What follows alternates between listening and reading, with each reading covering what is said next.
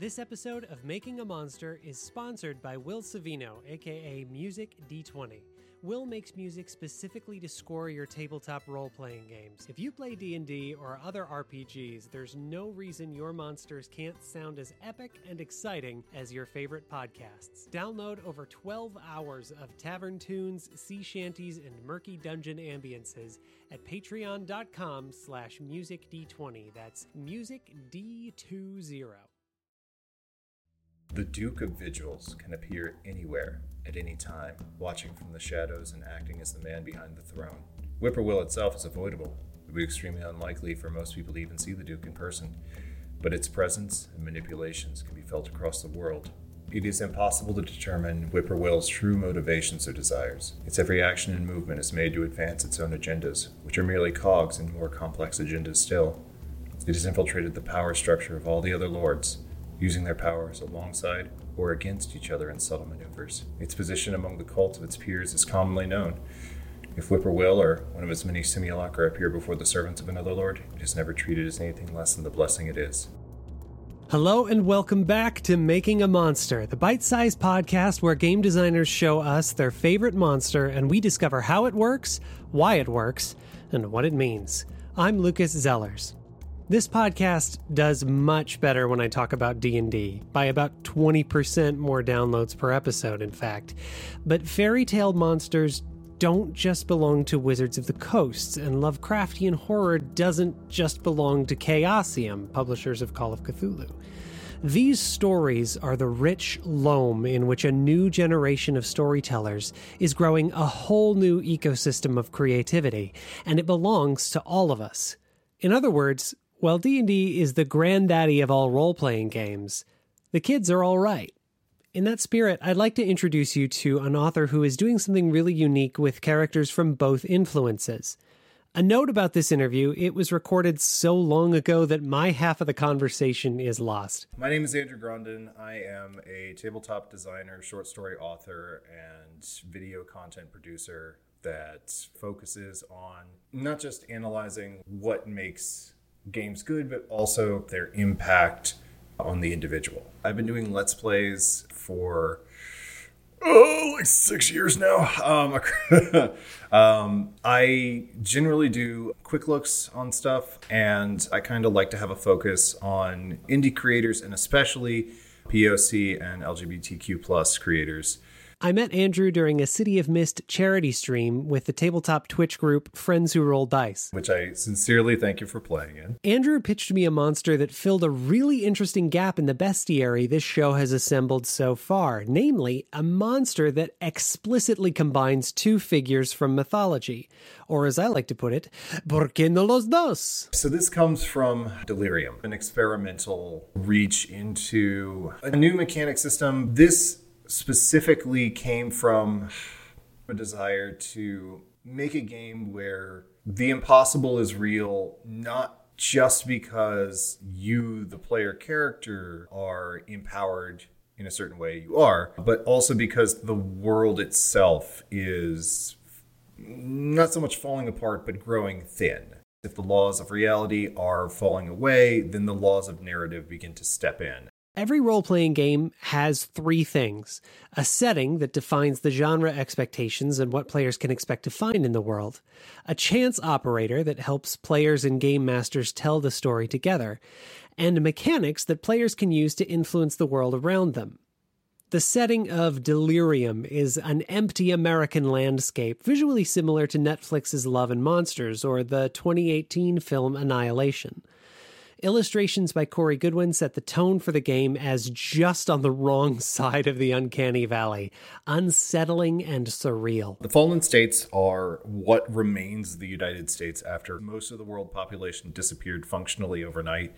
There was a critical shakeup of both infrastructure and populace, even before the outside began to encroach in our world. Once it began to twist our reality to make us look like it, things got even worse. All of the 7 largest cities in the United States have now just become the cities, capitalized. Nightmare City, Steel City, Gulf City. They're entities unto themselves. Nothing lives in them, but they are still occupied, and we don't get to live there anymore. So people have been forced out into the wilderness and the forgotten spaces and these liminal parts of the fallen states. All players are blessed. They are people who are supernaturally powered, and they conceptualize this power using a thing called the Black Tarot. And they experience sort of a day-to-day life in a post-apocalypse, living and surviving in a place that has far fewer people and far more monsters. And that's sort of the design approach that I take for every one of my games, is to have a central idea and expanding out from that with a frankly shameful amount of bullet points and tables that then become prettified as the game gets more and more refined. If you were to see my notes for the original version of any of my game, it's basically just rolling out of bed at 4 o'clock in the morning and hammering away at a keyboard. Be like, these are my 6 notes. I'll get back to these later. For its chance operator, Delirium uses a deck of cards to reflect the use of tarot cards in the story. Delirium's whole mechanical thrust is built around building poker hands and modifying what your hand is and what your opponent's hand is to make the best poker hand or poker hands available to you. Because of how wibbly the rules are, though, this can go up to a 6 of a kind. A lot of the player's powers are either going to be, I can do something amazing, or I can manipulate my draw. For example, you can draw more cards, you can declare cards to be wild, you can declare a redraw. Because this uses a modification of Texas Hold'em, you can also say, I get to use this card exclusively, or this card is unavailable to a certain subset of people who are operating using that. In Delirium, you play as a Blessed, Fallen America's last hope against the Chimera. The Chimera are a loose force of entities that range from encroaching foliage to animalistic creatures all the way up to actual gods. So today we are going to be discussing Whippoorwill, or the Duke of Vigils. It takes up the Duke position in this hierarchy. So there is a king, a queen, a duke that serves as their sort of liaison between the vassals and the royalty, and then a series of middlemen that each have their own various functions in the court of the king and the queen. It's a crude and unfocused reflection of a feudal society, and that is by design. From a design standpoint, all of the monsters in this game are a combination of a piece of European folklore and a eldritch horror. And Whippoorwill is Puck, the mischievous and antagonistic fae that was featured in A Midsummer Night's Dream, and Nyarlathotep, the Black Pharaoh from, let's say, other books beyond the core Lovecraft mythos. He also does have a bit of a smattering of The Great God Pan by Arthur Machen, but that's just because there are a bit of thematic overlay between Pan and Puck that is not able to be discounted in the context of this story. There's a long and storied history of inspiration that is in the Mansion and the House on the Borderlands and that sort of pulp horror era that could legitimately fill up a documentary series to horror today. You, as a group of adventurers, may have gone out and done a great mission, broken the foothold of a cult, or reclaimed some great artifact, or even just ventured into one of the cities of the fallen states and gotten something out or put something in. Upon your return home and triumphant, you realize that the person who helped you along the way, or the person who gave you the quest, or the person who has just been a face in the crowd guiding you along, that was Whippoorwill. That was Whippoorwill the entire time, guiding you towards his end game. So it's hard to say, like, you'll throw a punch at this guy, because when you've got the manipulators, when you have those people that operate in the background, they're so powerful from a narrative standpoint, because every time they get away, the players have a further motivation to be like, we'll get that guy. But in the moment, it's just, yeah, you got played. You got played super hard. And that stings, because how do you respond to that? I really drew Puck from A Midsummer Night's Dream. He's the trickster, he's the manipulator, he's a guy with a plan, even if you don't know what that plan is. Even if he doesn't know what that plan is. He's the man, not even behind the throne, he's the man in front of the throne. He has the powers of the royalty implicit to his position, but he is still free enough to act on his own whims. Being like, you got it, boss. Time for me to twist your words to my own end. And to an extent, Nyarlathotep does serve in a similar function. He is sort of a planner. He's a schemer. He's got plans that he wants that facilitate Nyarlathotep's own ends. But most of his use, most of his utility in the narrative exists as a means for him to bridge a gap between us and them, for him to guide someone into the clutches of another old one, or for him to be a messenger to the rest of the elder things. If you need to talk to Azeroth, or if you need to talk to, something that will cause you to melt just by looking at it, you would use Nyarlathotep to facilitate that message. And in contemporary media, he does show up as more of a clever sort of Satan analog, where he beguiles you with something that you want and then you pay a terrible price for it. He's the most human of all the lords, and that's what makes him the most dangerous, is because he is, if you come at the king, you best not miss. Like, he'll take you out just because he's so much better than you. The Forest Mother legitimately can just crush anything in a quarter-mile radius of her gigantic kaiju-sized body. The other lords all either want something very specific, like the Lord Under the Mountain and the Candlelight Earl, or they're too alien to even begin to comprehend, like the Many-Angled Baroness. When it comes to Whippoorwill, he's ultimately human. He's obviously something ancient and powerful and beyond the very concept of our world. But he's also a guy, and he's a guy with a plan. And whatever his plan is, it's going to be bad for everybody who's not named Whippoorwill. So he can manipulate people to his own ends just by using what people want against them. What it tells you about the world that you live in now is that there are things more dangerous than the giant kaiju stomping around in what used to be Canada. There is something more dangerous than animalistic creatures and anarchy, and that is someone intelligent, malicious, and sadistic. His whole thing is empowering people who already have power. The people who worship Whippoorwill, the Black Pharaohs, they're leaders of communities. They're people of authority. They're people who can do great harm to the community. And because they have this empowerment, they can take everything they want and face no repercussions. And that is something that, unfortunately, is a thing that happens in the real world. So there is a reflection on that in these characters that is completely obfuscated from the common man. Yeah, you have no input on something that will affect you, and it will likely affect you negatively. I write horror stories with happy endings.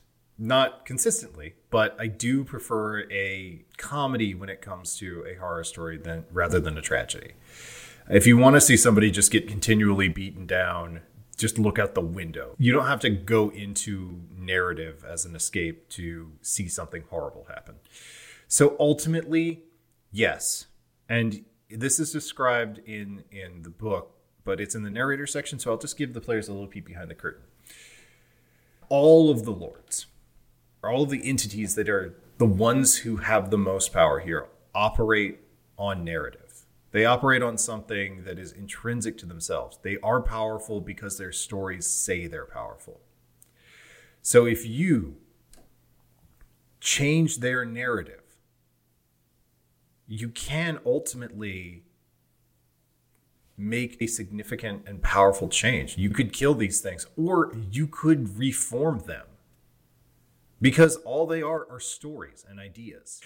There is a grand and wonderful power that comes from the common man's unification. Whether it be in your community, in your state or across your country, there is a grand and wonderful power that exists when we come together and work for the common good. It's something that if I were to have written this game now, there would be more focus on community and the individual functioning as part of a greater whole. Again, I wrote this 5 years ago. It's one of those things where it's like, oh yeah, har har har, here's a comical caricature of something I see in the real world that I can use as a villain. Oh dear God. Things have gone terribly awry. But these are all, I would say that all of these creatures represent some adult fear. Everything is basic as the fear of fire, taking everything you owned, the fear of the unknown, the fear of the dark, and the fear of unknown places, and all the way up to losing what you love. One of the terrifying things about European fairies is the fact that they would come and spirit away children. And there are a couple of monsters that reflect that in this. So each of these is in an indistinct way, the fear of something. And Whippoorwill is at his core, the fear of an unknowable, uncaring, and actively malicious authority figure. Andrew's work on Delirium is a great example of what inspires me about independent game design. The oldest tradition of storytelling, retelling, is happening again. A new generation of storytellers are taking the most compelling ideas at the core of cosmic horror and telling them without Lovecraft's racism, xenophobia, and eugenics. For more about that, and there is a lot more about that, check out my episodes from Season 1 on Dagon with Alex Klippinger. The thing Lovecraft did is crystallized what existential horror is. There are things greater than you, and they could wipe you out without even noticing or realizing it. There's a lot of contemporaries that took that crystallized idea that they now have permission to use because Lovecraft is so humongously popular, that they can now say, okay, this is what I say in this same context. And I do feel like when that's effective, it can make for some of the most disturbing stories. Using just the parts of their stories where Shakespeare's Puck and Lovecraft's Nyarlathotep intersect makes Delirium a part of the conversation with both authors. Like science fiction from the 60s, it's the past in conversation with the future. And making this a tabletop role-playing game lets players retell those stories themselves, making us a part of the conversation as well. And Andrew didn't need a AAA budget or years of development to do it. I want to hear the stories so haunting and so compelling that their authors are rolling out of bed at 4 o'clock in the morning and hammering away at a keyboard. You can find out more about Delirium by following the link in the show notes or visiting the show's website at scintilla.studio/monster. That's SCINTILLA.studio/monster. There you'll find a link to the game along with art of Whippoorwill and some of the other monsters in the game like the Forest Mother, the Black Hound, and the Highway Stalker, drawn by Corey Goodwin. He's at MC_Goodwin on Twitter. He does such good, like, slightly off human stuff. Like, his humans are really good. When he goes all out with horror, the man is just a maestro. My guest is Andrew Grondin, tabletop designer, short story author, and video content producer. You can always find me on social media at the Siege Andrew, on Twitter and Mastodon, facebook.com/S15studios, s-15studios.itch.io for all tabletop games, and s-15studios.squarespace.com for everything else, including articles and short stories. Thanks for listening to Making a Monster. If you like what you've heard and you want to support the show, please share it with the people you play games with. Your recommendation or a link in your favorite Discord lets people know they can trust me with their time and attention. You can also support the show directly at patreon.com/scintillastudio. When you do, you'll get behind-the-scenes content. My personal favorite is some of the eerily accurate impressions of me from the April Fool's episode, and cut tape from my guests, along with loads of other monstrous benefits. So check it out at patreon.com/scintillastudio. Next time on Making a Monster. Oh dear. Here we go. A lone human figure sits waiting in their meditation chamber, their lips moving in silent whisper. As you step beyond the threshold, they open their eyes and stare at you and through you. 4 eyes watch through 2 sockets, one pair dilated, content and relaxed, the other pair twitch as if about to erupt. They scream, and you feel it pierce deep within your mind.